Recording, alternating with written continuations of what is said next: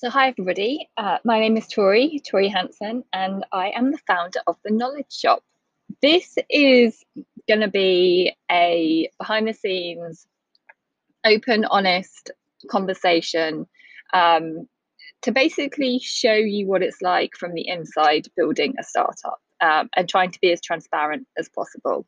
It's so easy to assume that you suddenly go from 0 to 1,000 when building a business, and we all know, even if we don't want to admit it, that that's not true, and yet nobody talks about that stuff. It's always glossed over, and that's the stuff that really helps you understand how to get to 1,000. So the aim of the podcast is to just be as transparent as possible, as open as possible, to share what I'm building, the questions that I'm asking, the where I get really stuck, where I need your help, and to make you realize that nobody has all the answers. Nobody knows what they're doing. They're all making it up as they go along, and that's okay.